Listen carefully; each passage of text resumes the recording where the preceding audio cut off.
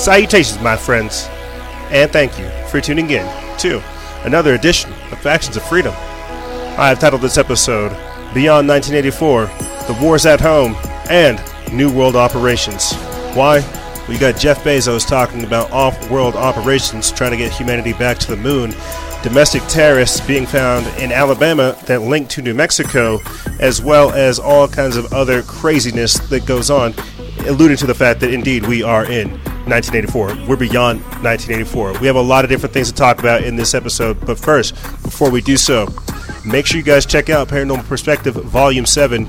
We did it on our own, thanks to your guys' amazing stories and support. We also did a mini-cast on Pedogate in the classroom, and how that is just something else entirely. Yeah, no, make sure you guys check out the links for that. I'll put those in the description bar below, or go check it out on our website, factionsoffreedom.jimdo.com. And look at all the content that we're putting out there to you guys. And the reason I say that is because Fellowship and Freedom on the Wake Up Radio is taking a 2-month break, as well as us. We're taking our seasonal break to shut down for Season 8, and to start Season 9. Lastly, Nate Max's trip has been moved back to November. I'll keep you guys up to date with that as more information comes along. But lastly, think about becoming a Patreon exclusive member. We're going to be removing a lot of the previous seasons because there's so much on there, and making room for the most current stuff. If you guys want access to all of our previous seasons and more, and think about becoming a Patreon exclusive member, and it helps support this broadcast and so much more. And with that being said, let's start the show.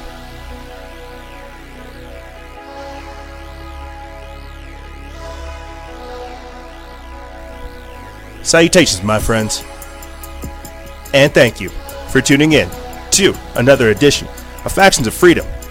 I'm your host, Noisera, Freedom Faction, whichever one you prefer, and I can't tell you how many different times I have had to try to do just this intro and just this episode alone. We have so many different things to talk about.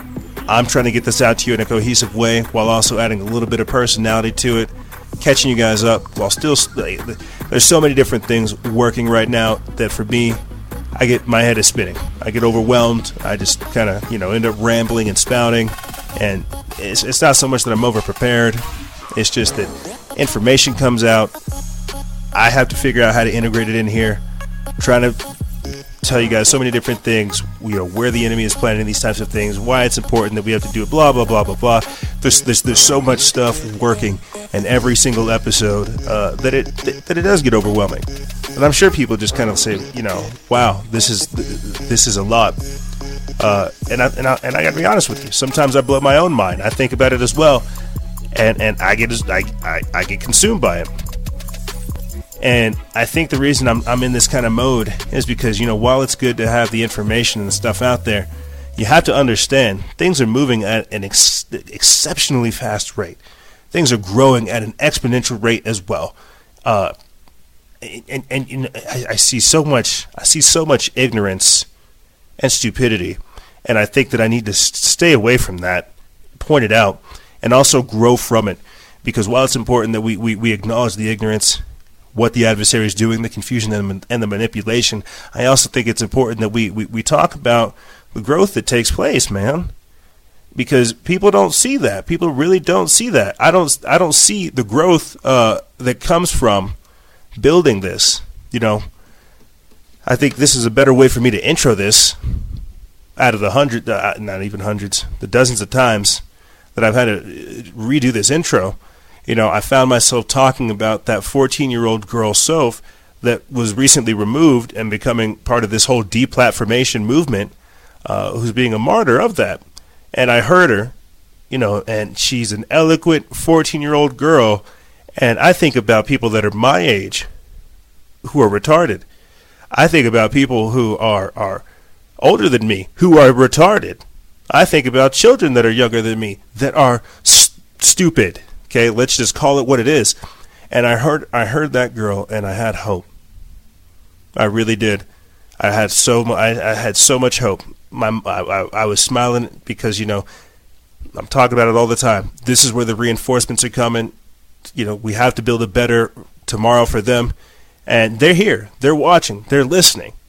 And I guess because I do talk to some of our listeners, that were younger, that were in middle school, that are going into college now because we've been doing this for so many different years, that we are influencing them, that we are making a greater tomorrow and making that impact. And you don't see those things.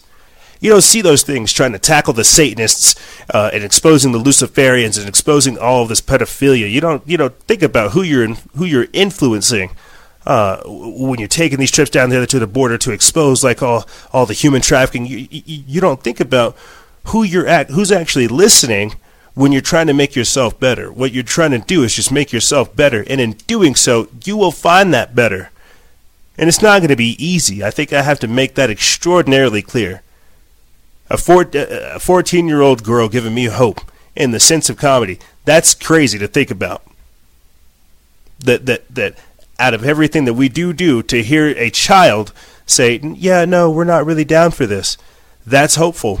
Because what you're seeing to a degree, and I don't know if this is my conspiratorial paranoid mind, seeing somebody become a victim of multi-generational programming, I don't know what that is.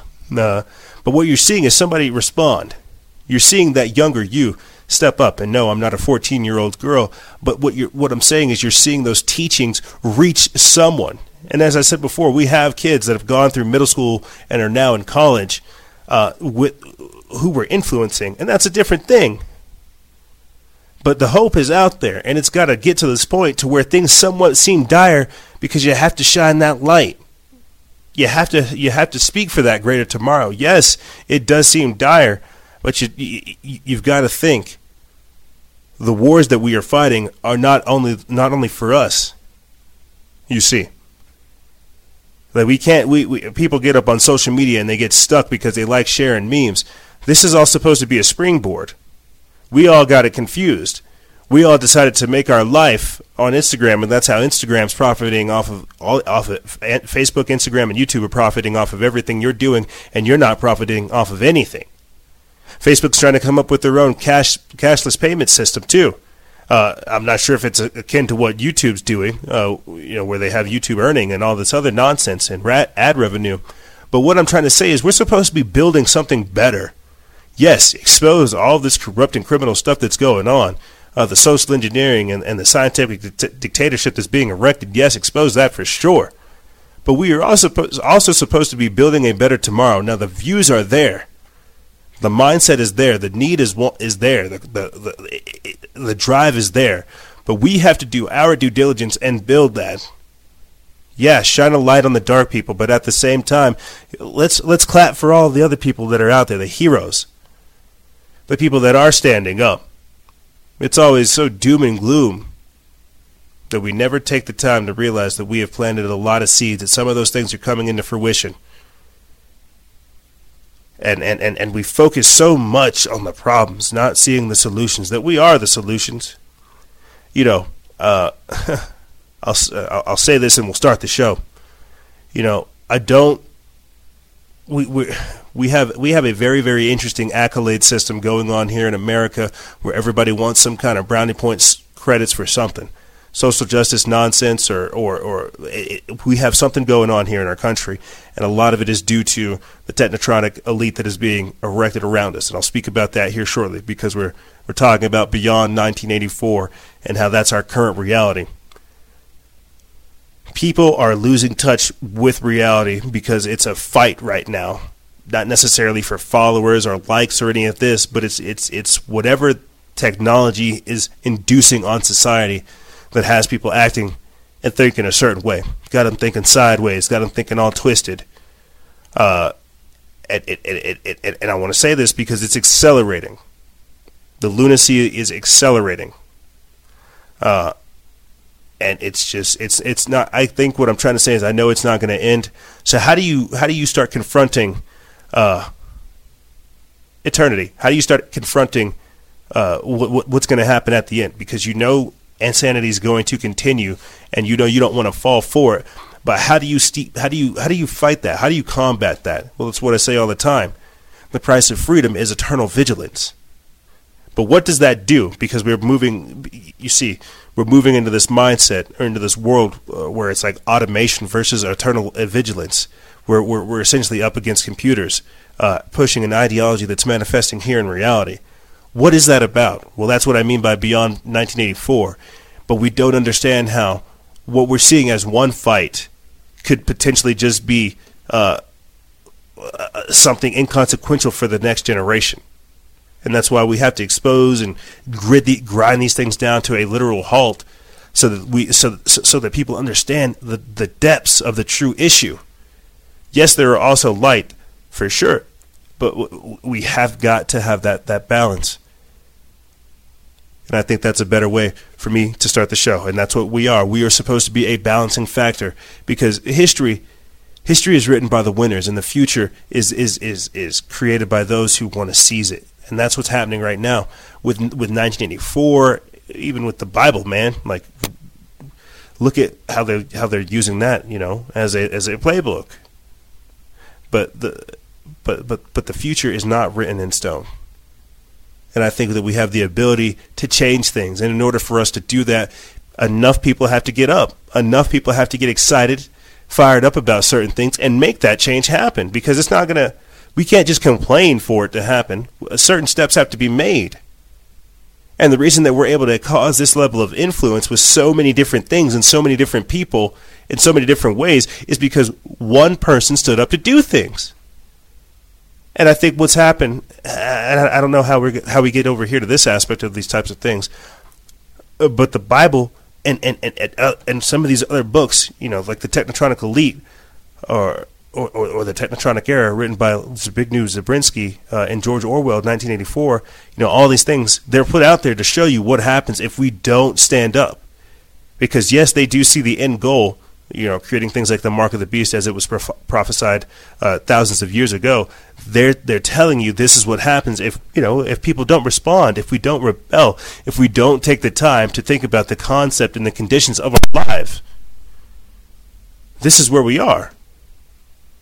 And in 2019, we are indeed beyond 1984. And with that being said, let's start the show. So 1984 has turned 70 years old this month. So May is 1984 month. May Day, we are beyond 1984. We put this up May 13th. It's from Renegade Tribune. It says 1984 turns 70 years old in a world that looks a lot like the book.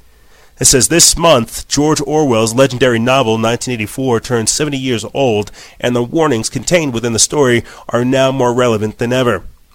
Orwell's predictions were so spot on that it almost seemed like it was used as some type of accidental instruction manual for would-be tyrants.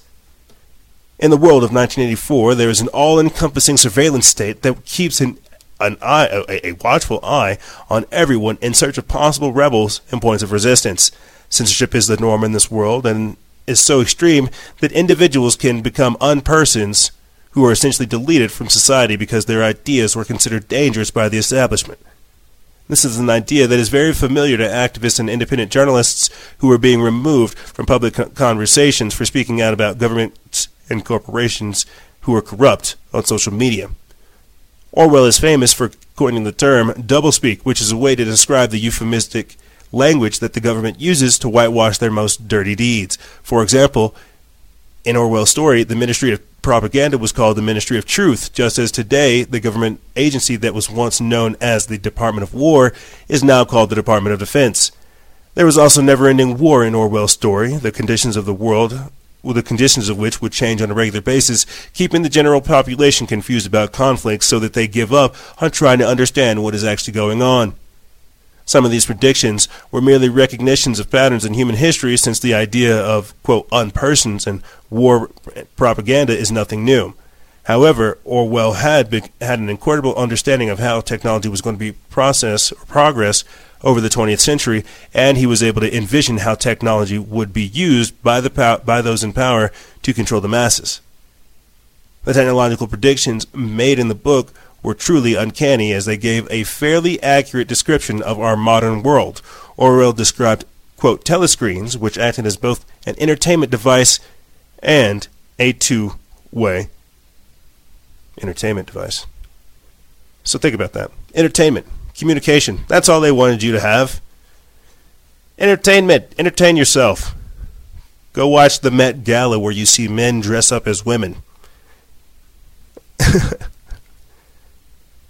Have this telescreen so we can see what you're doing in your room. It's called the Xbox Live or Xbox On, whatever the Xbox Connect. You see, how do you talk about being beyond 1984? Pre-crime, preventing radical terrorist activity. You see, this surveillance state, it's so all-encompassing. It's like, how do you talk about it whenever you're living it? How do you talk about taking somebody's right to buy food? How do you take away somebody's right to say how they feel? How do you take away somebody's right to do anything? Well, ask China. They're getting pretty good at it. Ask China. How do you take away a parent's right to say, well, I had a boy? No, you didn't. You didn't have that boy. You had a girl. Little Johnny is named Little Jenny. It's like, well, okay. That's what I mean by weak-willed parents. How do you take away somebody's like inherent God-given right to fight back? You say, if you shoot this person, you're going to go to jail. But he came at me. He tried to stab me. Up. Did he step through your... You see, like, the legalese here? How it goes to, like, oh, did he step through your door? Did you feel threatened for your life? Did you... Like, it's a series of checkpoints to where it's like you have to be justified in the eyes of this kind of crazy, corrupt law to say, I had to shoot this guy because he literally said, I'm going to kill you, and began to charge towards me after throwing several knives. Like, what? Come on now. Our Father, who art in Washington... That's what happens whenever you turn peace officers into law enforcement. How do you talk about in 1984 the idea that they're literally saying, hey, if you say this, anything else that you have ever done for the past X amount of years will be null and void and discredited. You're disowned. You're deplatformed. Get out of here. That's what happened to me. I'm not allowed to talk about David Hogg. I got 4 years worth of YouTube taken away. And I can't talk about Desmond the Amazing, little 11-year-old drag kid out there jumping around in gay bars. Can't talk about that. Otherwise, I lose the entirety of the page. You see everything that we're doing. This is what I mean by the mental gymnastics and the hoops that we have to jump through in order to get information to people today. So how do you talk about 1984 being beyond it when you live it every day? And now, here's the crazy part about it. Now, they're saying, hey, guess what? We're going to tell you that you don't even have the right to have a kid. Yeah, that's right. I know you have genitalia. I know you have, we're going to call them reproductive rights, right? We know that people have been having sex for generations, but, well, now the government's powerful enough to tell you, or the American government is powerful enough to tell you, hey, look, that's not a baby in you. I know you think you're pregnant, but you're not. It's like, wait, what? What are you telling me? No, really. This is where we're at right now. They're teaching gender bending, gender identity to kindergartners. They're calling it kindergender. Isn't it grand? You see how I have to take on this kind of like sarcastic, almost jerk mindset to present this chaotic stuff to you. Because anybody in their right mind would say, well, this is just crazy. This is insane. Oh, well, I know, my friends. That's because you're using your brain. And you're critical thinking. You're using your logic. You're not nuts. You're not insane. You're not crazy like these people. So, you... Don't worry, they're going to get you. This is what I mean by the clown world. This is what I mean by the great inversion, the externalization of the hierarchy as put forth by Alice Bailey. And the idea is so that they can tell you how crazy they are internally, and that because, well, we're the bigots and the xenophobes. We just don't understand them. They're so misunderstood. But now we have to tolerate them. This is what I mean by the 1984, the doublespeak, right? You see how I just switched into that? Rules for Radicals by Saul Alinsky, where he gives like an homage to Lucifer. You see what I'm saying? now you got Satanists, the Luciferians, technocrats. Like, you see the energy that's being put out there. So I don't really know how to talk about being beyond 1984 other than laughing and joking in a somewhat sinister and cynical way about how crazy things are.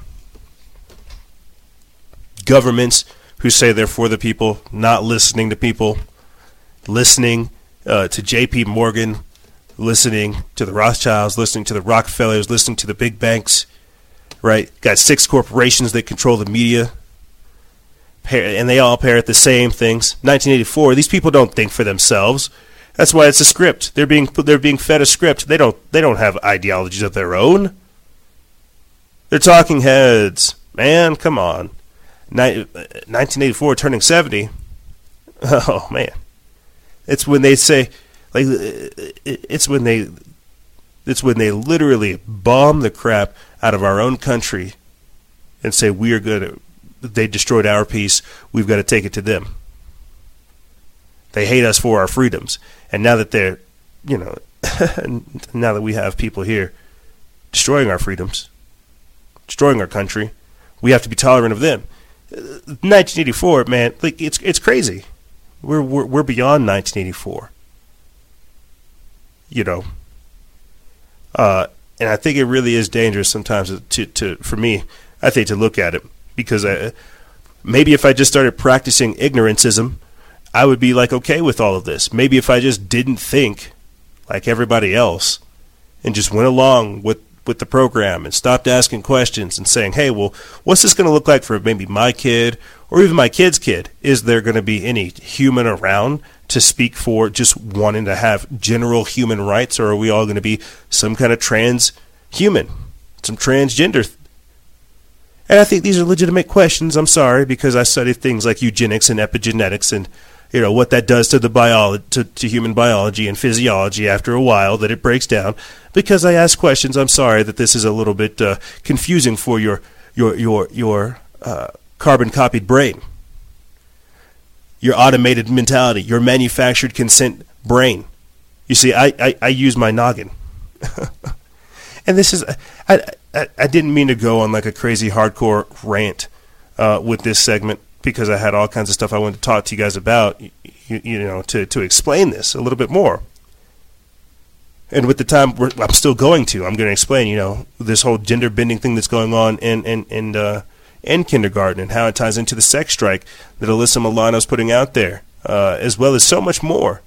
But you have to understand, this is what I mean by government is God and the most dangerous religion. Because somewhere along the lines, and I talked about this before just the other week with Tim, technology, intelligence, and media, and how that is the new military-industrial complex. We were so worried about the surveillance state being built that we didn't notice what happened here domestically, and I think that is the biggest threat domestically that we have right here now. Tim, technology, intelligence operatives, as well as media. You see, this will be the DOD and the DOE. These are the people that are interfacing with Hollywood. This is the CIA. This is what I mean by FedBook being owned by the government.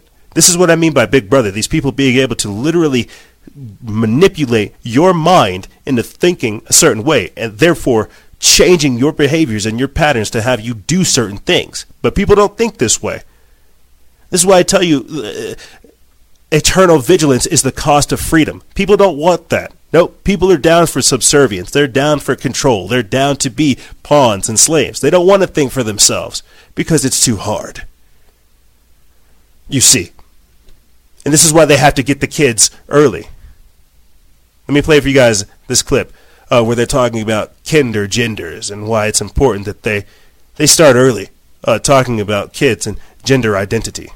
Frank, sex education in schools, it's nothing new, right? And it's always been somewhat controversial. But the truth is, if it's not taught in schools, in the classroom, or at home, it will likely be talked about on the playground. And that is the case for many, many people. Now, sex ed, it's an issue that gets people talking. For some, it gets them protesting. But despite some of these protests, the California Department of Education unanimously approved new guidelines for elementary school grades.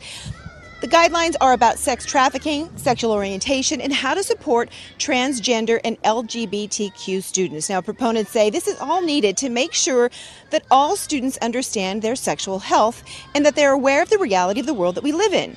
These changes were approved, but there was a victory of sorts for opponents because they did remove 5 resources and books that some organizations called sexually explicit, including a book that explains sex to students as young as kindergarten. There are certain sex ed requirements for all schools in California. These are new recommendations. They're designed to give teachers, administrators, parents all resources to try to handle new issues facing kids at younger and younger ages. So we talked with local parents about what they think. But in general, how do you feel about sex education in schools for your 7-year-old daughter? I think in the high school it's good, but maybe not elementary school. Why? Just they're a little young. I think it's a good idea. I don't mind. I think it's better for the kids, to know everything. Yeah, that way they're ready. Have you had the talk with your daughter? No, definitely not. No. Can you imagine having the talk with your daughter? I can't. No, I'll leave that for her mom. It really can be a difficult talk to have with your son, your daughter. I can tell you that you are allowed to opt out of sex education in public schools. You have to give your reasons for that. You have to do it well in advance, all of those things. But these new recommendations, they're really trying to give a framework for all schools in California so people have resources to work with. Even some of the explicit books, the books that people didn't like, those are still going to be on the website, the California Department of Education website, as a resource for parents so they can use those books, those resources if they want to talk about this with their younger children. I'm Lynette Romero in Burbank. I'm not going to tell you what age I started talking to Olivia about this, but it was pretty young. They have questions really, really young. Back to you guys in the studio. Well, I would bet that they do have questions young, given the current society that we have. We have moms twerking on Instagram and then children walk by. You have all kinds of shows on Netflix. Let's listen to the music and just think again about how much stuff children are exposed to these days on the internet. You know, I've seen videos of people having their heads sawed off with like Bowie knives. You know, and that's pretty crazy to think about. That was a few years ago. You know, and now kids are watching kids literally commit suicide live, like on Facebook Live just the other day. And there's an article going around right now. Kid killed himself over an Instagram poll. I didn't read the poll, but apparently the kid killed themselves over it. And these kids are exposed to this. So if this is just random death and violence that people are exposed to, think about the sex. There's pedophiles operating on Facebook as well. And so their whole response is, well, we have to educate them. They have to know about pedophiles. They have to know about the kids that are out there that have all kinds of messed up stuff. You know, you have, and somebody sent me this video. You have these like little cartoon videos where it's like a mom and a dad, then it's like a dad and a dad, then it's like a mom and a mom, and then it's just like one dad, and then it's just like one mom, you know, and they're just trying to prepare you. They just want you to know that this is going to be the future of parenting. If you don't want a mom and a dad, that's okay. Get rid of it. Boom. You don't want it. You don't want a traditional nuclear family. Guess what? You get to have this LGBTQ 4, 5, 6, 7 family, and that's where we have to go. That is where it's going. You don't want to have kids? Guess what? You can adopt kids. Oh, you don't want to have that anymore? Guess what? Ectogenesis. Boom. Put your baby in a bag. We're going to grow you one. This is beyond 1984. Oh, you don't want to have just 2 parents? Your parents are crazy enough and kooky. They want to have 3 people together. They want to have like a 3-parent baby. Guess what? We got you sorted out for that. If you guys could all just contribute a little bit of your DNA here, bing, bang, boom, and we'll just present you a baby. You see, this is where it's going. Single parent families. You know, the mother that got knocked up and the dad that left, and then she had to work at the diner to take care of herself and raise her kid. That like classic Americana story, that's archaic. They're going, we're going for broke now. We're going for Brokeback Mountain now. We're getting 2 dads, and we're getting a daughter. Like, think about that. And so they're just trying to tell you that what you think of as normal and what you think of as okay, that's going right out the window. Don't think about it anymore. And it sounds crazy, but that's where we're going. And so they have to explain these things. This is a part of sex ed. They want to let the kids know. No, we don't want to have traditional marriage values. People don't want to be traditional anymore. We're going to be so alternative. that were literally going to change up the entire family. And where do you think this is going to lead to? It's going to lead to like sterility, and then, like I said before, centers where people are allowed to have kids, to where they like green light certain people to have kids. Like I just think it's kind of crazy where all this is going to go, and how it's already starting. I talked about this a few weeks ago. Is things like the birth striker movement, where some people are refusing to have kids simply because of, well, the earth is bad, the climate is bad, and they don't want to have kids. Now you have Alyssa Milano, and I forget where exactly we've seen her at in movies and such, but now she's renewing her call for a sex strike, says that women should be thrown in prison. And we put this up May 14th. It's by Joseph Curl of the Gateway Pundit. And this had popped up. This first call had popped up just about last week whenever the Georgia governor signed the heartbeat bill. She responded saying, hey, Hollywood should do no more movies in Georgia. So the governor is like, well, I don't really care about Hollywood or any of that Hollywood money. I'm going to go ahead and sign this. And so, as a response, Alyssa Milano started saying these things. I'm going to read you guys her tweets that she put up. It says, hashtag sex strike. If our choices are denied, so are yours. And she said this on May 10th at around 8:40 p.m. She says, our reproductive rights are being erased. Until women have legal control over our own bodies, we cannot risk pregnancy. Risk pregnancy. Join me by not having sex until we get bodily autonomy back. I'm calling for a sex strike. Pass it on. Pass it on. The sex strike tweet has reminded people of the Republican war against women. Good. These oppressive, regressive, forced pregnancy bills are now being discussed in a serious manner on our national news cycle. Good. Please read and share on if it resonates. Georgia will be the fourth state to pass on a 6-week ban. 15 states have introduced legislation. Alabama is set to pass a 2-week ban. Elections matter. Think about this moment in time when you're trying to figure out if it's worth making the effort to vote. Please vote. Sex strike. Texas had hearings on a bill to execute women who have had an abortion. The Ohio bill suggested that an ectopic pregnancy should not be terminated, but instead re-implanted into the uterus, a procedure that doesn't even exist. Wow, that's kind of crazy. 4. The Georgia bill states that a woman can be investigated for miscarrying, and that woman who traveled to another state to get an abortion can spend up to 10 years in prison. These bills are made to end up in court, which the Federalist Society has been stacking with conservative judges for years. Mark my words. One of these bills will end up going to the Supreme Court to overturn Roe. This is what they are designed to do. So basically, the sex strike, what I'm trying to illustrate right here, is that they want to control reproduction. They want to mess with the idea of reproduction. And I've been saying this since the whole abortion topic came up, really. The government should not be involved in these types of things. And this is how capitalism works, and this is how the private sector will work. If these people don't, even if people have been having abortions, even if the government doesn't get involved, and they will continue to do them. But I just want to stay away from this stuff.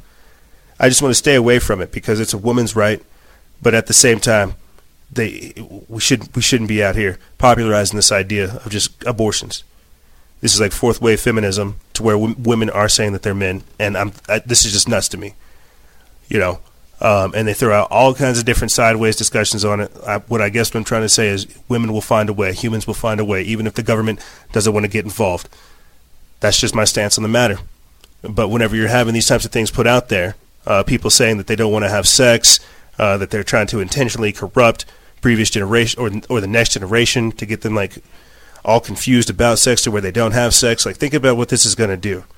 Think about just the general debauchery that people are surrounded by, and how we're normalizing it so much to the point so, and this is why I had posted this, so much to the point so, this is why we have this liberal Princeton University professor, Peter Singer, promoting bestiality, saying that, sex with dogs is harmless, and he knows that there are some women who actually enjoy it. The question, why we have such a taboo on this. Now, obviously, sometimes it involves cruelty and the infliction of power and dominance on an animal, and clearly I oppose that. But there can be occasions, I don't know, it's a family program, how much vivid description you want, but... Go ahead. Okay, so... Speak for yourself. This is really interesting, by the way. I'm clearly not on American television tonight because no American host would have said that. Okay, so here's an example. A woman has oral sex performed by her dog. Okay, brings new meaning to doggy style.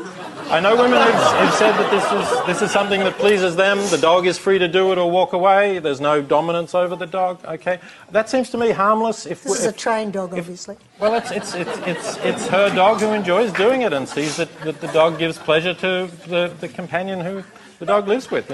I don't see why we have a huge taboo Peter, even over this is just discussing. weird. It's just weird. Yeah. Question. Why? Go see the full video, and the reason I want to play that in correlation with this, and I'll end this actual segment, since we're talking about all this crazy sexual stuff going on, people having sex with animals, people trying to have sex with kids, people not having sex, abortions, and all this other stuff, man. Like, what is going on? This is insanity to me. Go watch the full clip. Go find the actual article that I put up. It was from Now the End Begins by Jeffrey Grider. We put that up, how many days ago? A few days ago, May 14th. Go find it. Go watch the full clip. Go see how he actually protects the idea of bestiality and having sex with animals, and how this is something that should be normalized. This is what I mean by the perversions. Sexual perversions, the deviancy, the transhumanism, and the Satanism. This is outright and open. So much so that this is where we're at now. And to close out this kind of crazy segment of being beyond 1984, a Hollywood insider who vowed to expose the elite pedophile ring, Isaac Cappy, was found dead. So while you have people virtue signaling from Hollywood about sex and reproductive rights, as if Hollywood should be the bastion of dignity. Wow. You have that going on, but then somebody who exposes all the pedophilia that goes on in actual Hollywood ends up dead. I just find that for the life of me crazy. But we put this up May 15th. It's by Baxter Dimitri of News Punch. It says Hollywood insider Isaac Cappy, who vowed to expose the elite pedophile ring, was found dead. And what's crazy, too, is at the time, Fox News caught this. It says actor Isaac Cappy dead at 42 after he, quote, forced himself off of a bridge and posted an ominous apology to Trump and the QAnon. So I think that's very crazy, but we're going to get into this article right here. It says Hollywood actor Isaac Cappy, who became well known for speaking up against Hollywood pedophilia and satanic ritual abuse, has been found dead in Arizona. He was 42. Before his death, Cappy levied explosive allegations against Hollywood A-listers, including Steven Spielberg, Tom Hanks, and Seth Green, accusing them of being abusive pedophiles. After Cappy began speaking out about what he called the culture of the elite, Hollywood ritual abuse and pedophilia, the mainstream media began targeting him with hit pieces, destroying his reputation. The body of Isaac Cappy, who had roles in Thor, Breaking Bad, and Terminator Salvation, was found in Belmont, Arizona, according to the local police. He claimed he, quote, forced himself off of a bridge and was struck by a car. On May 13th, 2019, at 7:26 a.m., troopers were called to Interstate 40 between Trans-Western Road, milepost 185, for a subject who forced himself off the Trans-Western Road bridge on Interstate 40, the official statement read. It continued, he was then struck by a passing car. The man, who has been identified as 42-year-old Isaac Cappy of Albuquerque, New Mexico, Mr. Cappy died on scene. Arizona Department of Public Safety spokesman Bart Graves added that Cappy's death is being investigated as a, quote, suicide. In recent years, Cappy took a break from acting and became a prominent figure on social media. In August of 2018, Cappy attracted media attention when he accused director Steven Spielberg of sexually molesting him. The days before his death, Cappy posted a lengthy statement to his Instagram page, and Cappy began by saying that he had become, quote, some stark revelations about his character. Cappy said that he wanted to make America great but neglected to make himself great. He remarks about one specific recent incident that caused him trauma, but does not elaborate on what happened. Cappy said that the act, quote, cost him everything. In another section, Cappy makes reference to the Cube movement. Cappy says he is so sorry for having brought shame upon the greatest military operation of all time. And right here, he put this up 3 days ago, so 4 days ago, whenever this actual post went up. He says, do you want to live in a world of peace, prosperity, and abundance? A world where the human spirit tackles the challenges of the cosmos? Or do you want to live in a world where violent pedophiles use us, abuse us, rape, and kill our children? So he put this up 3 days prior to his death. And I wanted to end this segment talking about being in beyond 1984, how this is it. This is the beyond 1984 reality that we find ourselves living in, trying to understand all the craziness that's going on. Hollywood being the truth sayers, Hollywood being the ministry of truth, being the propaganda arm of the government, equipped with Facebook. There's no way for us to even formulate our own opinions, and that's why this is all so dangerous and why we have to sit here and talk about this. As I said before, highlight the good things that are happening, but expose these people's wicked operations and everything that they have in alignment for us. But I digress, my friends. This powerful segment, we're going to take a quick break, and when we come back, we're going to be talking about the wars at home, terrorist training camps in Alabama, Mexico volunteers, and these hypochondriac hypocrites that we have in our country right now, how outrage is the new drug and how weak-willed individuals are easily becoming mind-controlled. Rest in peace, Isaac. You no longer have to worry about these things. We'll take it from here. Ladies and gentlemen, don't go anywhere. We'll be right back right after this.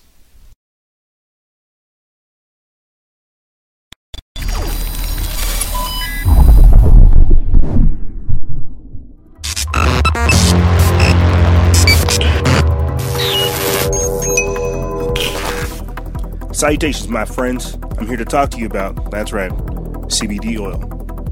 CBD oil can reduce the risk of relapse among alcohol and cocaine addicts, and you know they're trying to flood us with both.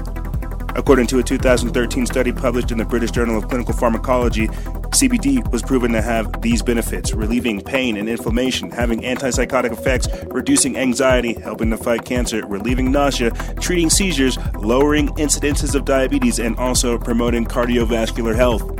Realize that in 2014, Purdue Pharma received FDA approval for an opioid drug that claimed to help curb the opioid addiction. This will actually help you curb your usage of opioids as well as your reliance upon them. And remember, guys and gals, stay vigilant. Expose lies and share truth. 1-0, Faction out.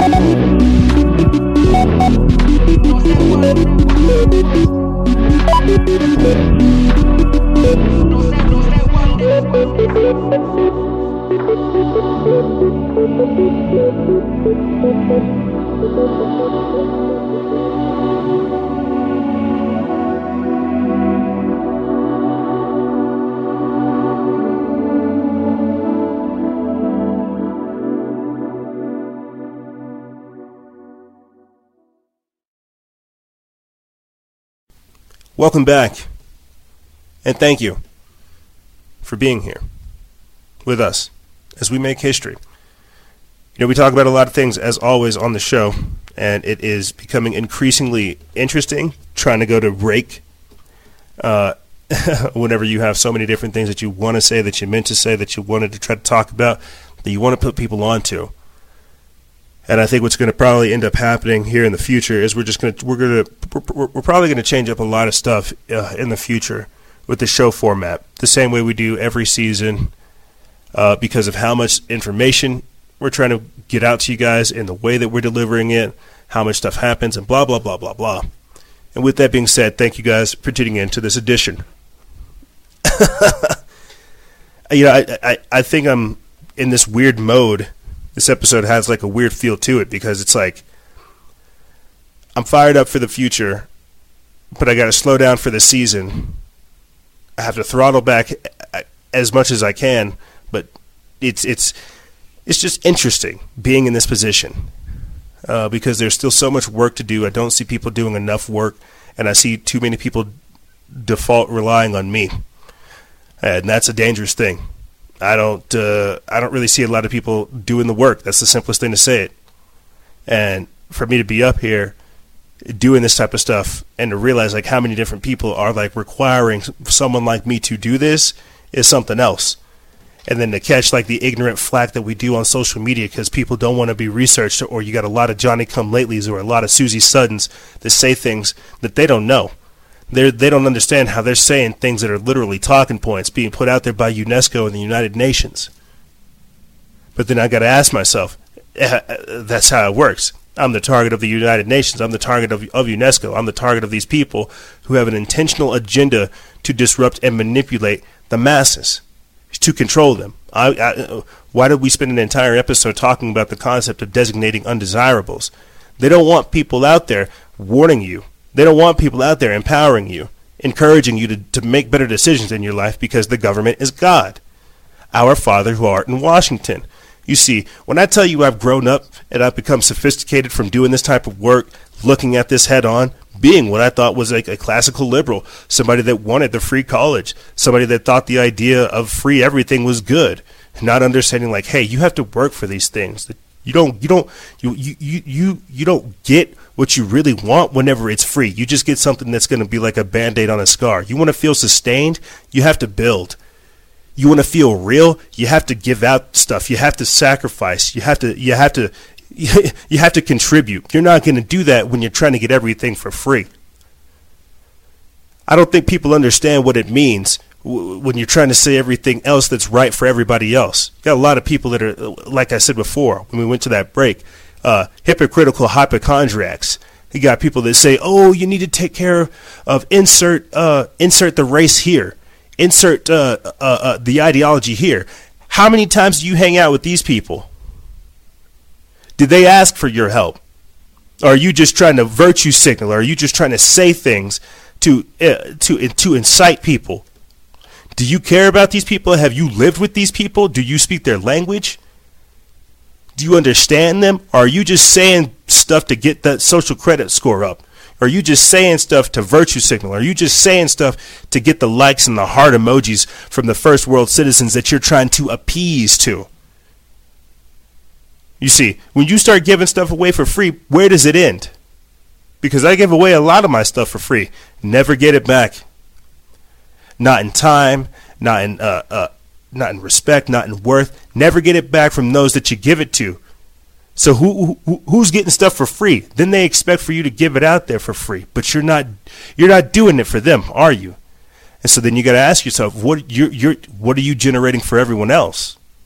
What are they generating for you? Are you expecting it back? Free is a one-sided concept. Free is a very, very tricky thing. And whenever we're saying let's give everything out for free, we're not understanding that we're giving out our empty pockets, pouring from an empty cup, and eventually signing our own death warrant. And I hear you. I hear you. You don't think about these types of things because you just want everything and everybody to be happy. But one man's peace is another man's security. All you have to do to have that peace is to give up your freedom. Then you're secure. But I thought that was free. That's what I mean by the price of freedom is eternal vigilance. You have to stay vigilant to keep on to whatever level of freedom you have. That was free. Wow. I get fired up. And I have noticed this specifically with Season 8. I get fired up talking about God, freedom, our country, the future. And the reason I don't even want to say our country anymore is because you see what they're trying to do with the New World Order. You see what they're trying to do with the no borders, no walls, no USA at all. This is why I try to tell you, be as American as you can for as long as you can. Because just like being, just like everybody wants to always travel back to wherever it's not now, you're going to be able to travel back to America in the future when there's no America. You see what I'm saying? Be as American as you can now because they're trying to get rid of it. They want to create something greater than that. They want to create this global citizen. They don't want you to have lineage. They don't want you to have history. They don't want you to appreciate where you come from and what was created while this was here underneath the label of America. No, they want you to think about anywhere other than here. It's like all the religions promise you a great eternal life when you die. Never live your best life now. Nope. Live it when you're dead. It's the same thing here. Never appreciate what you have now. Live it when you can't. And so I guess what I'm really trying to do is be as American sometimes as I can because I know it can't be like that forever. And I try to fight for this, but you don't see how many different ways they're trying to subvert American ideology. You don't see how many different ways they're trying to take away like just cool, casual, classic 90s American culture, bro, of just being like a cool person, a decent individual, having some southern hospitality, saying yes ma'am and no ma'am, trying to be like a good, decent human being. No, they want you to be politically correct. They want you to jump through the hoops, act a certain way, get those social credit score points up, son. And I say it this way because this is that technotronic elite. This is that scientific dictatorship. This is what happens when we abide by this globalism model that's being put out there, the multiculturalism that's being put out there. You have to understand the two sides of the same coin of how slick these people are. They will take your American flag and they'll sell you a picture of it. But I digress. Let me get into this segment, right? Because we're talking about what's going on here, the war at home. And I think that's much more evident than a lot of people can see. We're spread out. We're about to fight with Iraq. Or Iran. We're about to go to war with Iran. I can't even keep up with half the wars that are going on these days. We're going to war with Iran, or which is it? Venezuela, which is it? Syria, which is it? Who are we going to war with this week? We need to stop this. This is, again, more that beyond 1984 nonsense, the endless wars.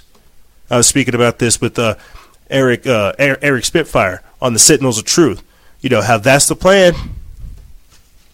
I don't know if it's General Wesley C. Clark, but where he was talking about it with the 7 nations that we're going to hit, then that's it. Let me see if I'll see if I can pull it up right now for you guys. General Wesley Clark. Yep, I was right. It almost pulled up the other general that I'm always talking about with little green men. But let me pull this up for you guys. The 7 nations. It looks like National Geographic has the clip for you guys. That's crazy. The 7 nations. And how that's our foreign policy. We're going to hit like 7 different nations right back to back. And I think it's sad that this is the only thing I can think to say when I think about us going to war with another country, and how that's it. That's what America's going to do. We're just going to go back to back to back, hit as many different countries as possible, and start as much war. I don't think this is the clip, but we're going to play for you guys this one anyway, and then get into the wars at home.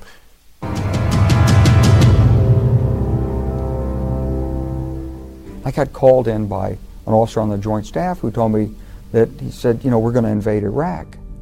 I said, but why? And he said, I don't know. He said, I guess because we don't know what else to do. But in fact, the why of it went back a decade to the spring of 1991. It went back to the argument inside the Republican Party about whether or not the Gulf War should have ended with the capture of Baghdad and the overthrow of Saddam Hussein. And in 1991, when I talked to Secretary Wolfowitz, he said, we didn't get rid of Saddam Hussein, and we should have. He said, we've only got 5 or 10 years to clean up the Middle East.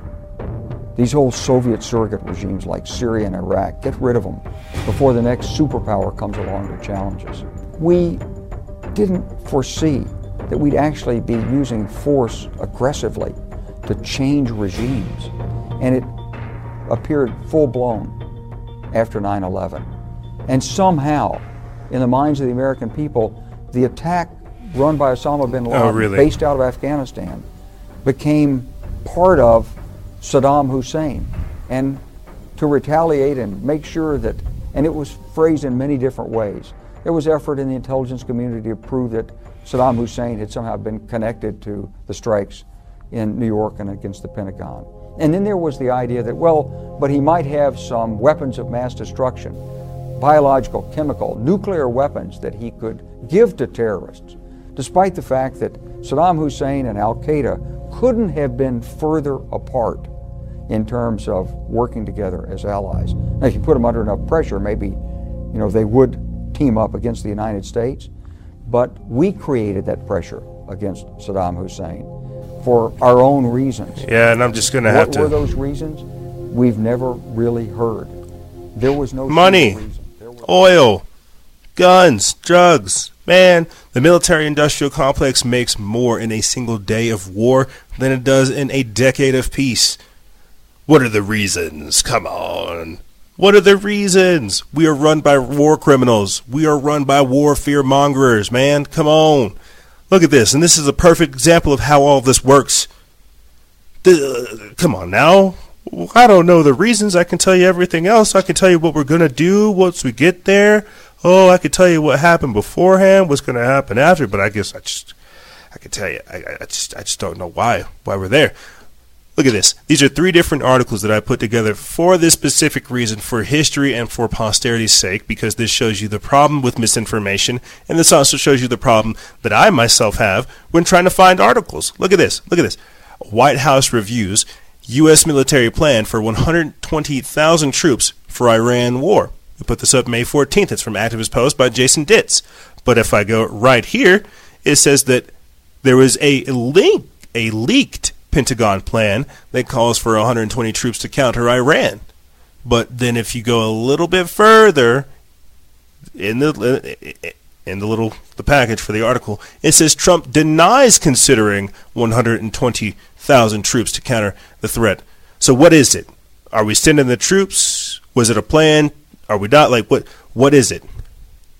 What is it? It says John Bolton ordered the Pentagon to come up with an updated plan for getting more American troops in the Middle East to fight a war against Iran. The plans are now, according to officials who say that the options envision 120,000 U.S. ground troops in the Middle East. Incredibly, this option appears just to be the start of the war, as officials say that the 120,000 troops does not include a U.S. ground invasion of Iran. Officials concede that the ground invasion would require far more troops. Instead, the 120 is just the next step in the ongoing U.S. escalations towards war and is envisioned as a response to any Iranian threat on U.S. forces or interest or any hint of acceleration of its nuclear program.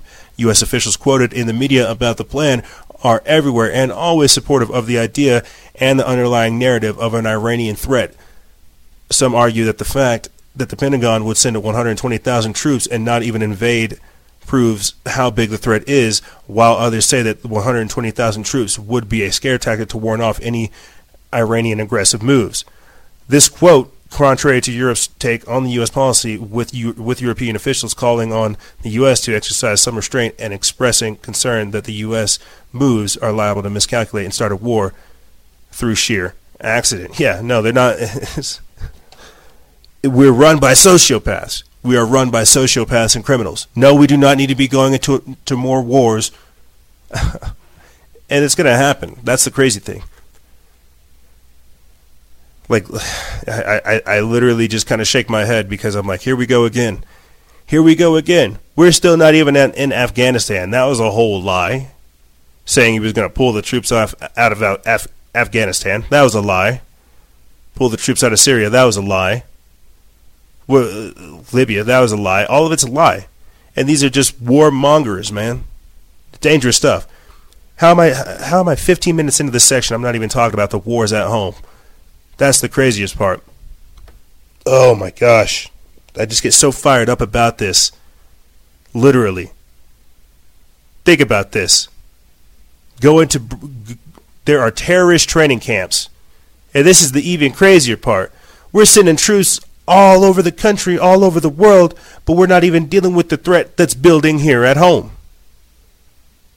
Towards the end of last week, we heard that there are terrorist training camps in Alabama, and this is why this blows my mind. I'm going to play for you guys 2 news clips.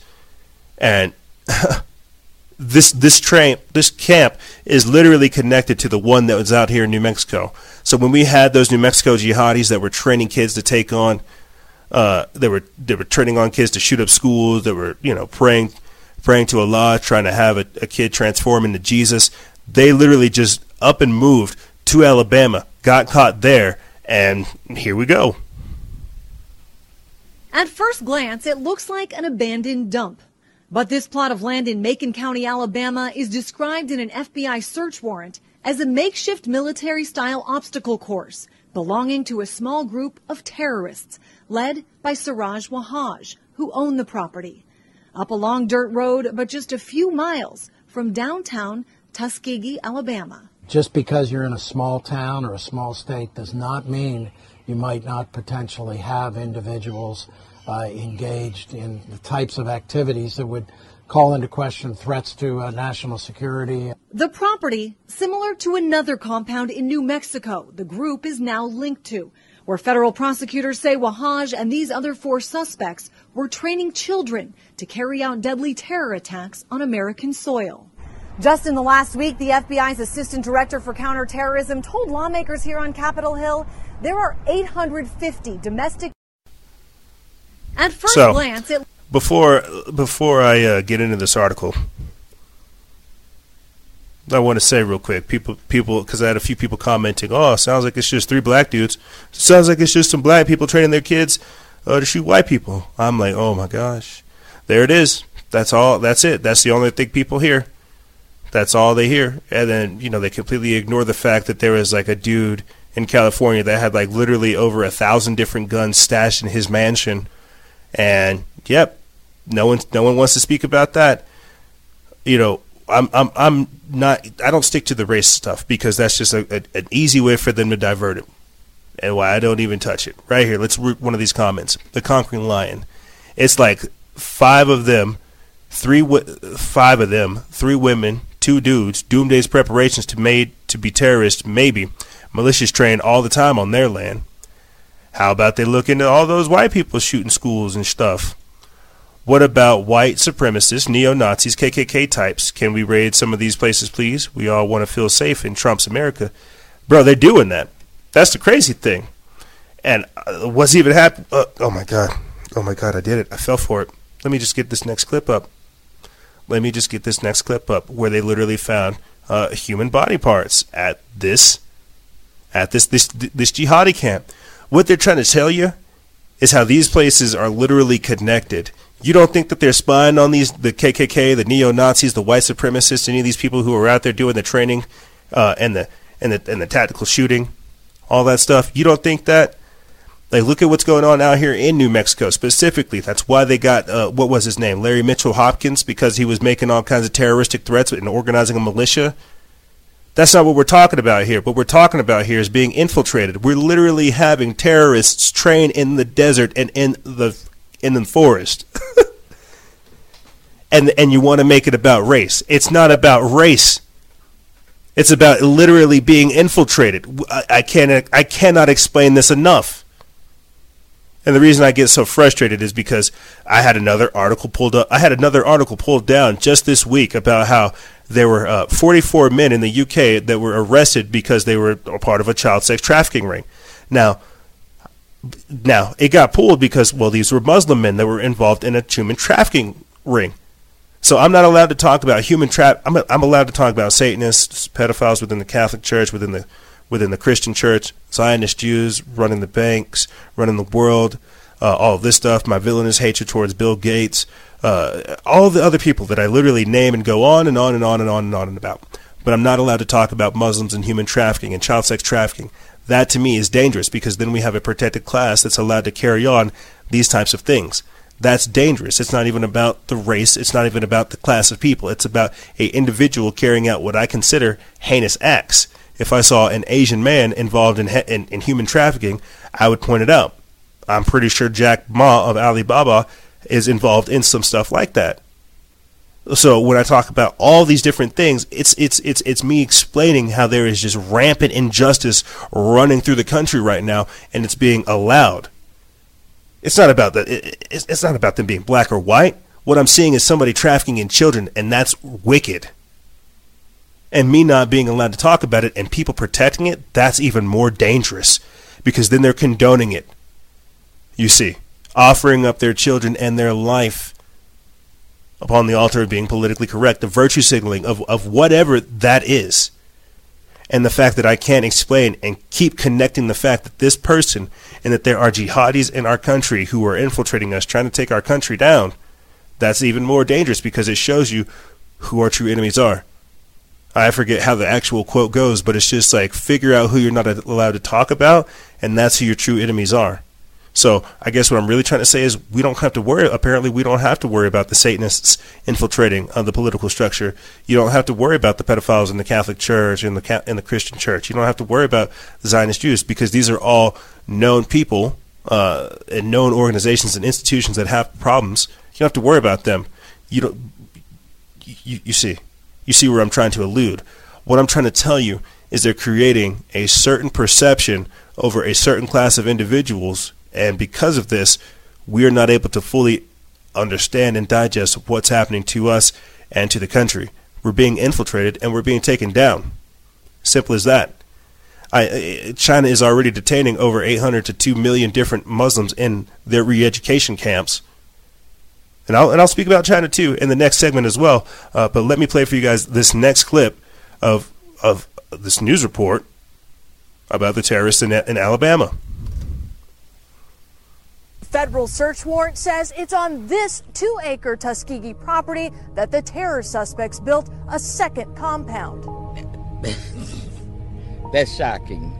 Line by line, we went through the federal search warrant here in Alabama and found the items discovered on the Macon County property mirrored those recovered in New Mexico. There's all these wood pallets stacked up over here, and it looks like there's some type of structure made from the wood pallets and plastic sheeting. If you keep moving onto the property, there's dozens of these blue buckets. From the air, you see more clearly what the FBI described in its search warrant as a military-style obstacle course. The FBI believes the group spent at least several weeks here. It is very scary. We also found tires, trash, children's toys, and these respirators. I wouldn't think no terrorist view, but you never know. Federal authorities appear to have made the Alabama connection with this group back in. Federal search warrant says it's on this Tuskegee property that I wish it would tell you how far back that these people actually had the connection, knowing that these people were doing this stuff. But that's what I mean. The same way that they radicalize people online, people are radicalized in real life, and they allow these people to go do these types of things, and they track their movements, they track their terror cells, and they track like what else is going on. They're doing it with the Muslims. They're doing it with the KKK. They're doing it with the white supremacists. They're doing it with the neo-Nazis. They're doing it with Antifa. Why did we cover them literally trying to buy guns off of the Mexican drug cartels? Like, what's going on with our border is a huge thing. This is what I mean by the wars at home. And you got people who are comfortable just saying, yeah, these people should be allowed to operate and do these types of things. Well, if it's like, if we're going to have cops here at all doing anything, maybe we should have them doing their job, period. Not trying to bust people for a dime bag of weed or anything like that. Maybe we should have them actually investigating these people who are intentionally going out of their way to cause harm. You have training camps in Alabama that are connected to the New Mexico jihadis. There's a cell here operating. I've talked about the different terrorist cells that are here within the country as well. But yet people are just somehow oblivious. They don't know. I can't believe. Oh my gosh, no way. There's no way this would happen. So I guess what I'm really trying to say at the end of the day is this is going to create an incredibly crazy crime wave. Like in the UK, they already have like Sharia law enforced places where they already have like Sharia police, and regular police can't go there because it's controlled by the Sharia police. You know, like it's just crazy to think about. So many different things. Like, oh my gosh, you know, just the other week we talked about how churches were some of the main targets of hate attacks in 2019, and how ISIS actually did claim responsibility for the attacks that happened in Sri Lanka. You know, you had the Notre Dame fire that took place as well. Like, Christianity is under attack. You had churches in South Carolina that were actually spray painted, submit to Allah, and all of this stuff. It's going on. We're being invaded. Flat out, we're being invaded. There's no other way to look at it. And whenever we're not allowed to talk about our invaders, that probably means we're being invaded. So at a certain level, we have to get used to taking flack, to standing up for something that you believe in. Because you're not going to be able, in this world, in this American world where we want everybody to be cool, love and light and positivity, that's an ideology that a lot of people can't really afford. That's a mindset that a lot of people can't really afford because, well, that's just Americans trying to do what Americans do. Glossing over stuff. But here, let me get into this to update you guys as to what's going on in our border, right? What's going on in our country. So while we have people here infiltrating, training to take on who God knows who, shooting up schools, shooting up other individuals, doing whatever, you know, don't even get me started on what's going on with the border, the overflow that's going on there, how they've had to send at least 320 different troops there, 7.4 million to just handle the flood of people that are coming. Now we have a band of volunteer patriots who are trying to help continue patrolling the border because they understand that there are people coming from Mexico as well as the Middle East, Sudan, Iran, all over the world who are using the southern the southern border as a point of entry to come in here. Now you have patriots from New Mexico who are going down there to volunteer. And I don't mean people who are intentionally doing inflammatory stuff. Let me get into this article. It's by Tim Brown from Freedom Outpost. We put this up May 14th. It says a band of armed citizen patriots who have volunteered their time to patrol the U.S.-Mexico border to assist the Border Patrol in the state of New Mexico, despite being evicted from their previous camp. The group of armed citizens who have been aiding Border Patrol in New Mexico was kicked out of their campsite after the Communist American Civil Liberties Union called on the governor and the attorney general to investigate whether members of the group were holding migrant parents and children at gunpoint. While the AG's office did begin an investigation, Jim Benvey, spokesman for the group, said that they were not breaking any laws and that their mission was simply helping Border Patrol. You can try to manufacture we're breaking laws, but the fact of the matter is we're here and we're going to stay here, and hell with them. And the hell with them. Benvie said, quote, "We're continuing to work with our state and local partners, and the investigation is ongoing," said David Carl, a spokesman for the Attorney General's office. Formerly known as the Constitutional Patriots, the group changed its name to the Guardian Patriots after both PayPal and GoFundMe closed their online campaigns, and they were evicted from their campsite by Union Pacific in mid-April. Quote, "Nobody who's been on the border left," said Benvie. "There's been no breakup. Everyone is still here," Las Cruces Sun News reports. The Guardian Patriots have a new campsite on private property, but for safety reasons they do not want to reveal their location, according to Benvie. He said some members have had to deal with death threats, and that recently while on patrol, quote, "one of the vehicles, all 4 tires, were stripped off the vehicle in a specific location where it was parked." The eviction from the original campsite on April 22nd happened after the Union Pacific officials said the group was trespassing on railroad land. It came a few days after the arrest of a man who had claimed to be the commander of the United Constitutional Patriots New Mexico border operations. Larry Mitchell Hopkins, 69, is facing federal weapons charges that are not related to his border activities. So basically what they're trying to say is, we wanted to scare tactic you. We wanted to make you think that this was an illegal activity, going down there to, stand up for your rights, stand up for your country, and try to expose the chaos that's going on there. But Larry Mitchell Hopkins had nothing to do with what's actually going on there. As he said before, nobody left. They understand what's going on. The situation is intense down there. Let me tell you. You're literally having drugs, guns, people, you name it. It's all coming right through there. And here's the even crazier part to continue on, because people need to know what's going on at the border, what that means for the rest of the country, how that plays into the socioeconomic reformation, the multicultural agenda, and so much more. So if I can go on like a little tirade about what Islam is doing to the country and how we're not able to speak about this type of stuff, well, again, look at what's going on with the migrants. Where are these people coming from? They're coming from Africa. They're coming from the Middle East. They're coming from Mexico. It's not just migrants from the Middle East. It's not just Syrians. It's so many different people. It's Nigerians, it's Sudanese, it's Guatemalans, it's Venezuelans, it's the Cubanese, the Philippines. It's so many different people. Asians as well. It is so many different people that you really have to take the time to stop and think. But when you don't, and I think I have to chuckle because I literally saw a poll earlier this week that said that the majority of Americans are actually unaware that there is an actual crisis on the border. They don't know about that. Most Americans don't know about this crisis, and they don't know essentially how they're being replaced.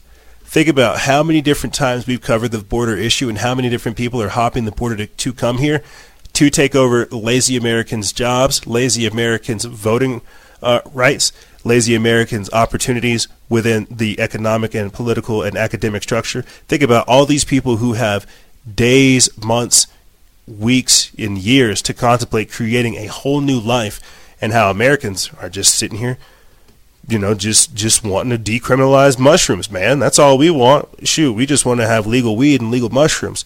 We don't want rights. We don't want a better tomorrow. Oh, that's too heavy, man.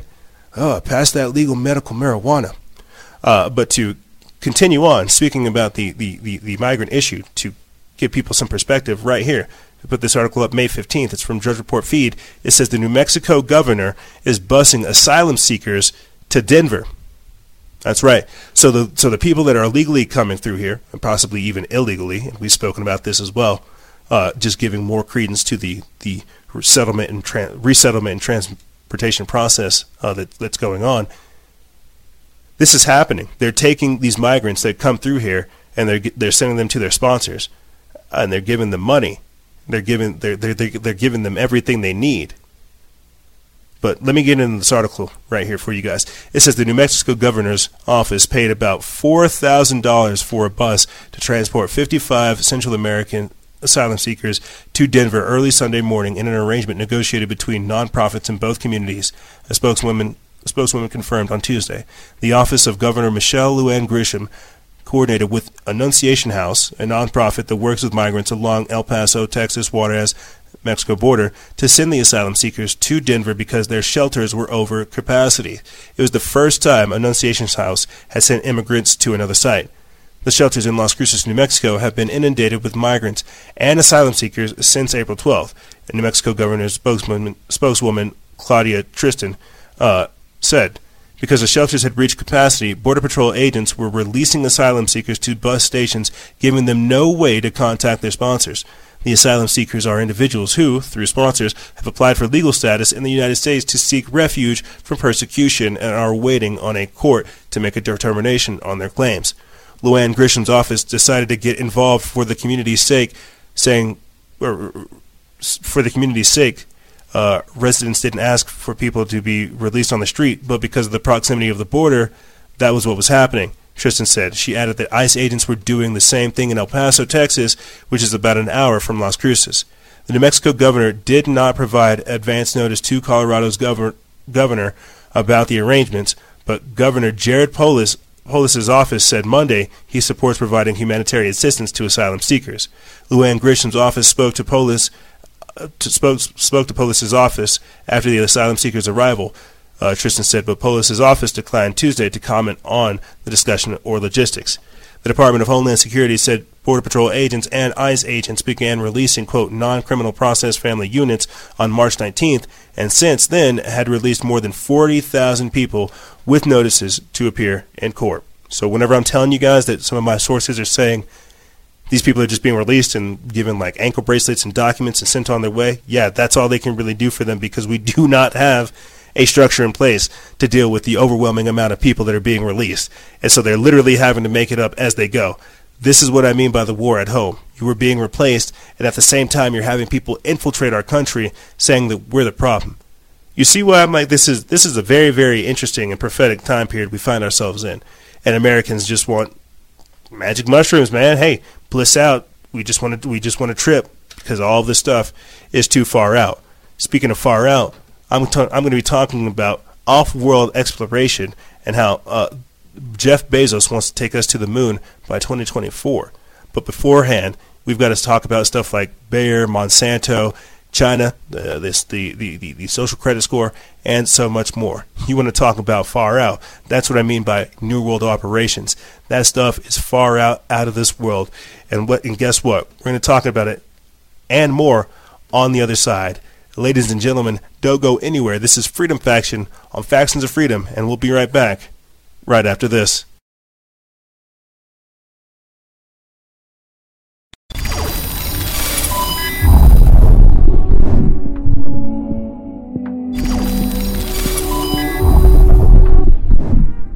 Salutations, my friends. Have you heard of Shilajit? Well, to be quite honest, neither had I. But then I started doing some research and I found out that it was part of the Hindu Ayurvedic system of medicine, and for hundreds of years since its discovery, it's had the potential to help people live a healthy and balanced life. Here, let me read off some of the benefits for you guys. It increases your energy, boosts your libido, balances your mood, supports healthy aging, decalcifies your pineal gland, and we all understand how important that is, supports healthy brain health. It also helps regulate your hormones. There are so many benefits to taking this that I cannot put them in this single video. You can mix it in with tea. I like to mix it in with my pre-workout in the morning, and be careful, it's going to give you that boost. It's going to give you that energetic boost you need to get through your day. And remember, guys and gals, stay vigilant, expose lies, and share truth.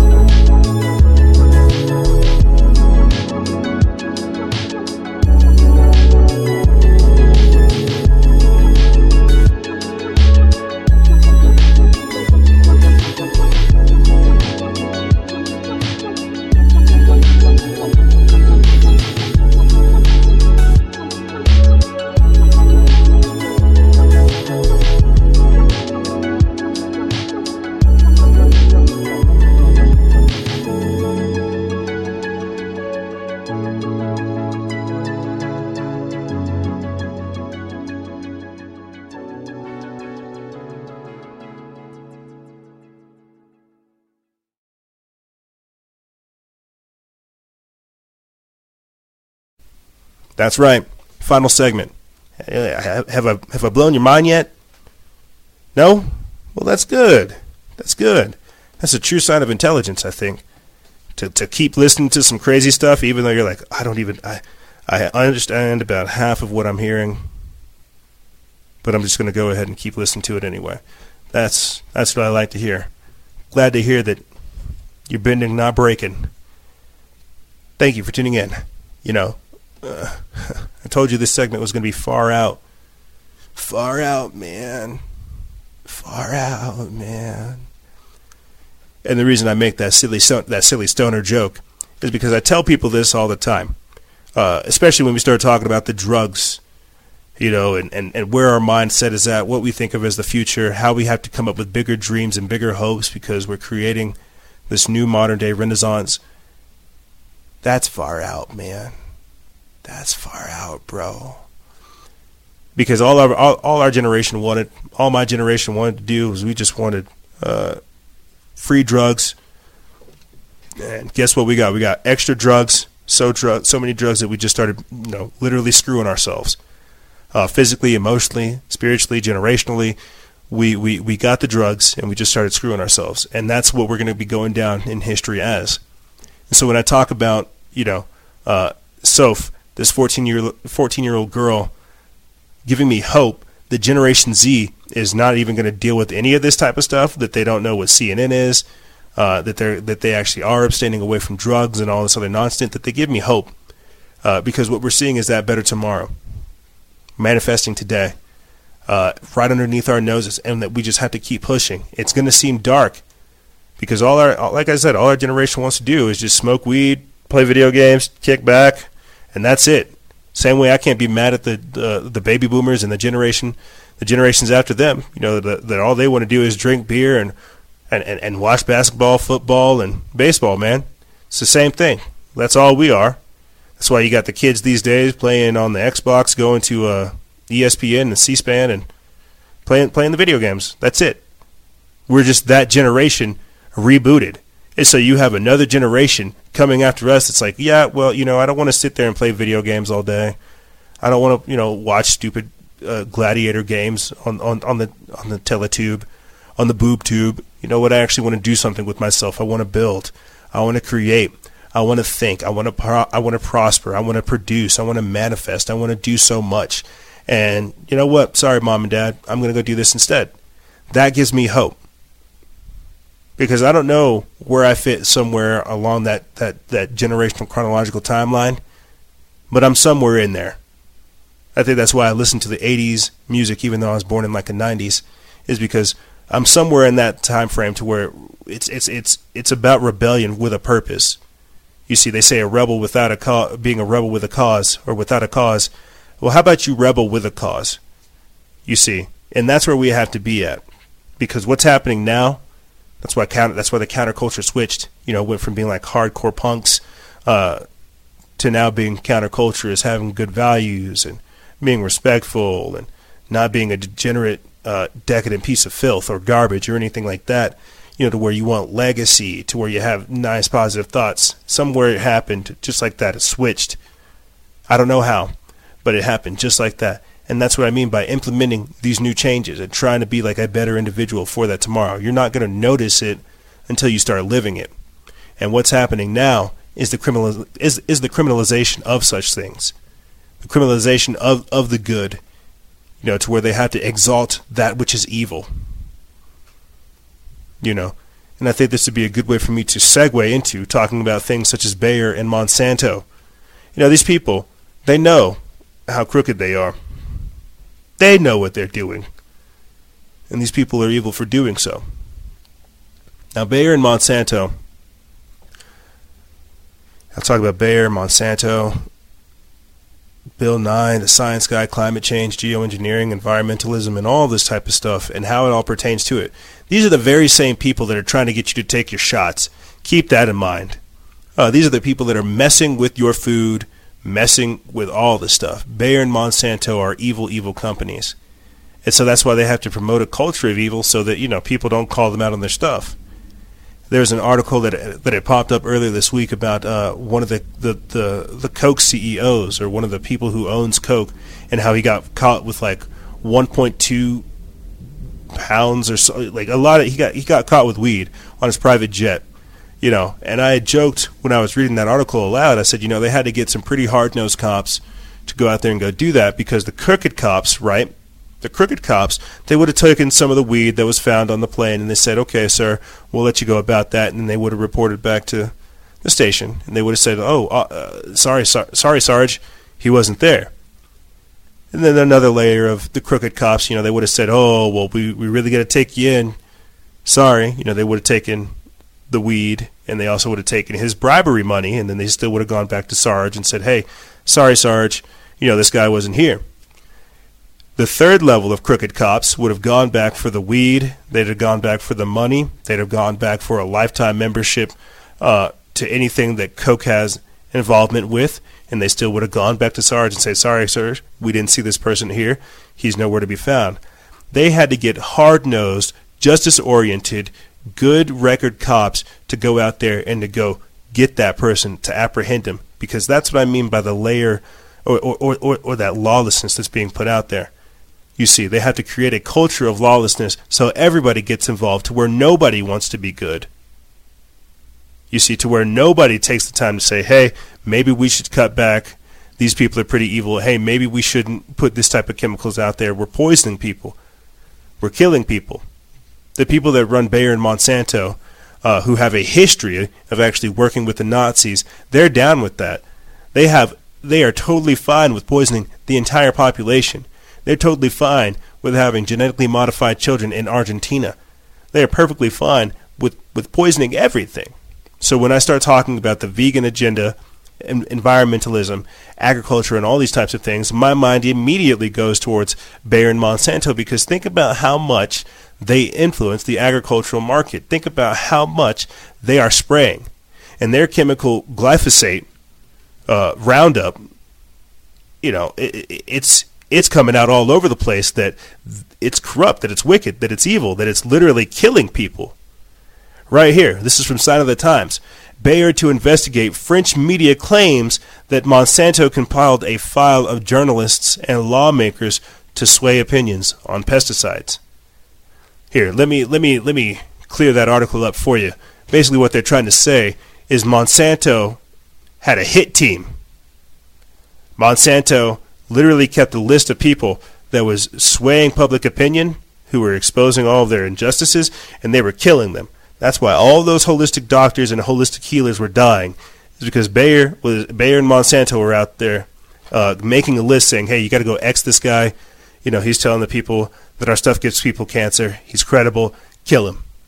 Make him look suicided. And they did. But see, that's the beautiful thing about truth. That's the beautiful thing about the light. Everything comes to light, and they can't kill everybody. Because there's all kinds of lawsuits lining up against Bayer now. Right here, check this out. This is by Sayer G of GreenMed Info. They put it up over there at Waking Times. We put this up May 14th. It says Bayer ordered to pay $2 million in damages in the third Monsanto Roundup cancer trial. It says it today, in a jury in Oakland, California, awarded more than $2 million to a couple who charged that Bayer AG's glyphosate-based Roundup weed killer caused their cancer. How will Bayer continue to sustain such punishment without filing for bankruptcy? According to a report on Bloomberg.com, this marks the largest jury reward in the U.S. this year and the 8th largest ever in a product defect claim. This also marks the third such ruling after 2 other recent California trials over the herbicide causing cancer yielded combined damages against Bayer AG of $159 million. The jury agreed that Alva and Alberta Pyloid's use of the glyphosate-based Roundup herbicide was, quote, a substantial factor in causing them to develop non-Hodgkin's lymphoma. While both Pyloids have diffuse large B-cell lymphoma, Alva's invaded his pelvis and spine, and Alberta's developed in her brain. The Pyloids used the herbicide for residential landscaping over a 30-year period and believed, as the manufacturer long-touted, that it was exceedingly safe.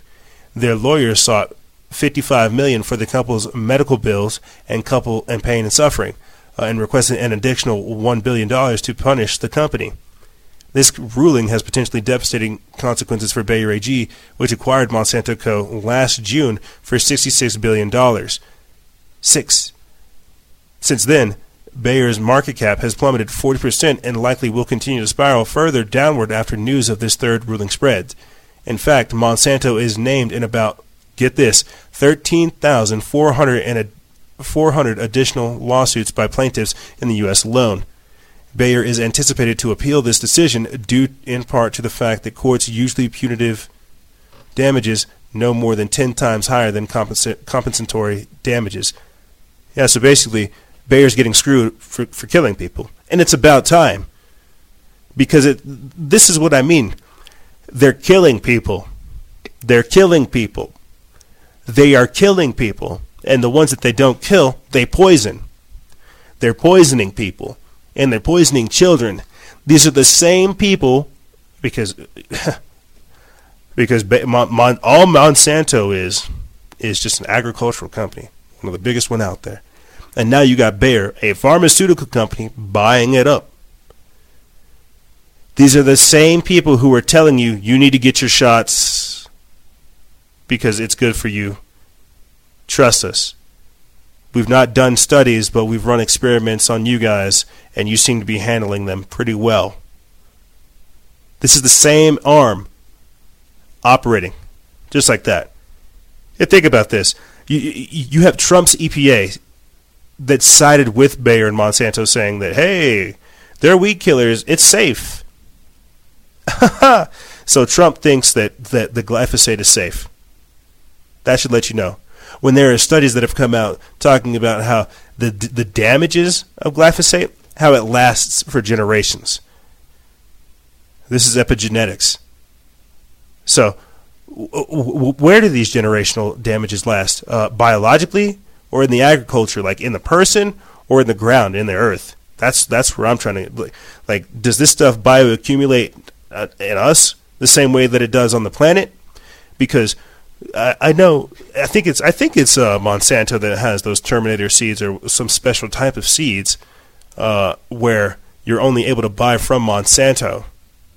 Like they have the seeds that are so damaging to the earth's soil that unless you literally go buy more of Monsanto's seeds, no other seed can work there. No other seed can live in that basically chemically laden environment. Like it's like Chernobyl or something. Now, I was talking about Terra Plata, dark earth, and how Graham Hancock says that there is a specific type of earth used out there in the Amazonian jungle. It's like magic earth. It can grow anything out there. But what happens whenever you have stuff that's like literally designed to go with a scorched earth policy and just destroy the land for generations? You see what I'm saying? That's what I'm really trying to get at. You have Bayer out there keeping lists of journalists and lawmakers and trying to essentially kill them if they don't say, what's right. Stop saying our stuff causes cancer. We're going to come kill you.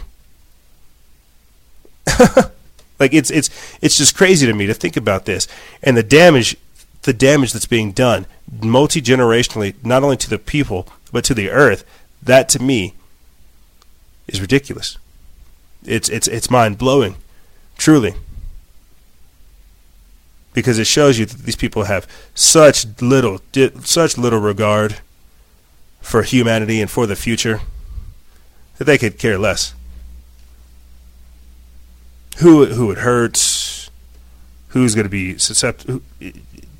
It just blows my mind to think about the ruthlessness of these people. So, to kind of to start wrapping things up for this episode, right? Just to get people to start thinking about these types of things. I did want to end the episode talking about the Chinese social credit score and how that's a huge issue, but I think I might have to do like a separate transmission on how important that is. Because yes, we are in beyond 1984, but I feel like the Chinese social credit score literally exemplifies that to the nth degree. But I want to end this actual transmission talking about the idea of going to the moon. Now, I don't think that we went to the moon the first time. And I think it'll be interesting trying to see us go to the moon the second time. But what this is paving the way for is off-world explorations. As I told you before, let's get far out, man. Let's get far out, man. Let's talk about this. The idea that you have somebody like Jeff Bezos trying to get us to the moon. Yet we have all these problems here. And who's going to go to the moon? And the reason I say that is because if you shoot for the moon, you land on a star. If you shoot for the moon, you'll at least land on a star. And while we might not get to the moon, I don't think that's the point for us to get to the moon. I think the point is for us to get off-world, just above the Earth, and in between the sun and the moon. And the reason I say that is because they can create these domes, these structures. They can create these terrariums. They can create habitable spaces for humans to live in space. This is why they're conducting all the different types of research that they're doing right now. This is a lot of what NASA, the whole of NASA was for. That's why they created NASA with Werner.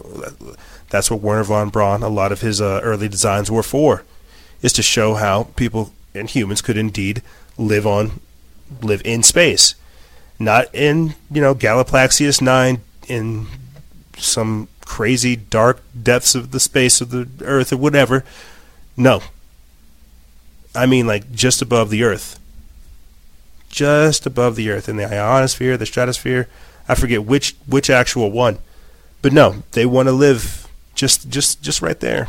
And the reason I say that is because they will have the technology to release the biobomb, to release biowarfare on the planet after this type of stuff. And then they'll ride along in their little spaceships, and then they'll come back down. You can see a lot of this type of stuff being pre-programmed with the 1960s contact movement, where they said get rid of your nuclear, get rid of your nuclear stuff.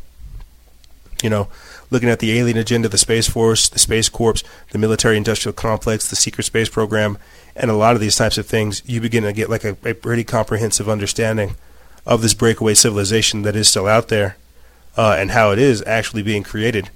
They already have Asgardia, and for people who are unfamiliar as to what that is, it's essentially a space-based citizenry that you can join right now. You can type it in, Asgardia, and you can join it right now and become a citizen of space. You can become like a expatriate of wherever you're from, and you can become part of the space collective and join this. This is a very real thing. They're really trying to push this because this goes more into this new world order, this global citizen, this globalization that's taking place, to where your country has no rights, to where you as an individual have no rights as an American or whatever. You would have to be like an earthling or something of this nature. And I know all this stuff sounds fantastical, but let me get into this article right here. This is from Curiosmos. We put this up May 10th. It says Blue Origin is going to the moon. A company claims it will meet the 2024 moon landing deadline. says a new moon landing may not be so far away. Blue Origin recently revealed that they have developed a lunar land rider, or a lunar lander, and it is set to land astronauts on the moon by 2024. NASA, SpaceX, move aside. Jeff Bezos unveils Blue Origin and their stunning new lunar lander. Blue Origin is now part of the space race to see Americans back on the moon. The CEO of Amazon and Blue Origin has revealed that the intricate steps that will take American astronauts back to the moon in an invite-only event in Washington. During the secretive event, Bezos revealed a massive model of the firm's first lunar lander, dubbed Blue Moon. Quote, "This is an incredible vehicle, and it's going to the moon," Bezos explained, according to CNN. Quote, "It's time to go back to the moon, this time to stay," as noted by Bezos. Their lunar lander has been developed for the past 3 years and is ready to meet for the 2024 crew moon landing deadlines revealed earlier this year by the Vice President of the United States, Mike Pence. Landing on the moon again is something many countries are eager to achieve. And so, as I said before, I'm cautious of whether or not we even did it the first time. But I do think that it's important that we have these types of goals as not only as a country, but as a species and as a race, so that we strive to do better and bigger things. But then my mind begins to ask the question, are we repeating history? Are we repeating history? Is this the same old song and dance of us trying to be like the gods unto heaven? You know, you have all kinds of different mythologies out there that ask the question of, did the star people come down and start this and start humanity? I think that's another agenda out there that's being pushed, you know, with them asking the question or saying that aliens created us instead of saying that God created us. If so, where are the aliens? We've been this way for thousands and thousands of years. But again, I find all this stuff so fascinating. The fact that we are talking about space exploration, we are talking about what is humanity, what is divinity, what is God. You'll have flat earthers ask the question, do we have the technology to break through the firmament? All these things are interesting to think about, but this is what I mean by far out. We have so many historic and prophetic events happening that why do you need weed? Why do you need mushrooms? If you take the time and start looking around you and really tapping into what's really taking place, you'll be tripped out just enough. And I say that through experience because the times that we are living in, you can't even write this stuff down. It's so chaotic and it's so crazy. And that's why we have to do everything within our power to fight against it and fight for that better tomorrow. And believe it or not, it's coming a lot faster than you think. And that's why it's an honor to be here. However, that's all I have for you guys. This is Beyond 1984, the wars at home, and New World Operations.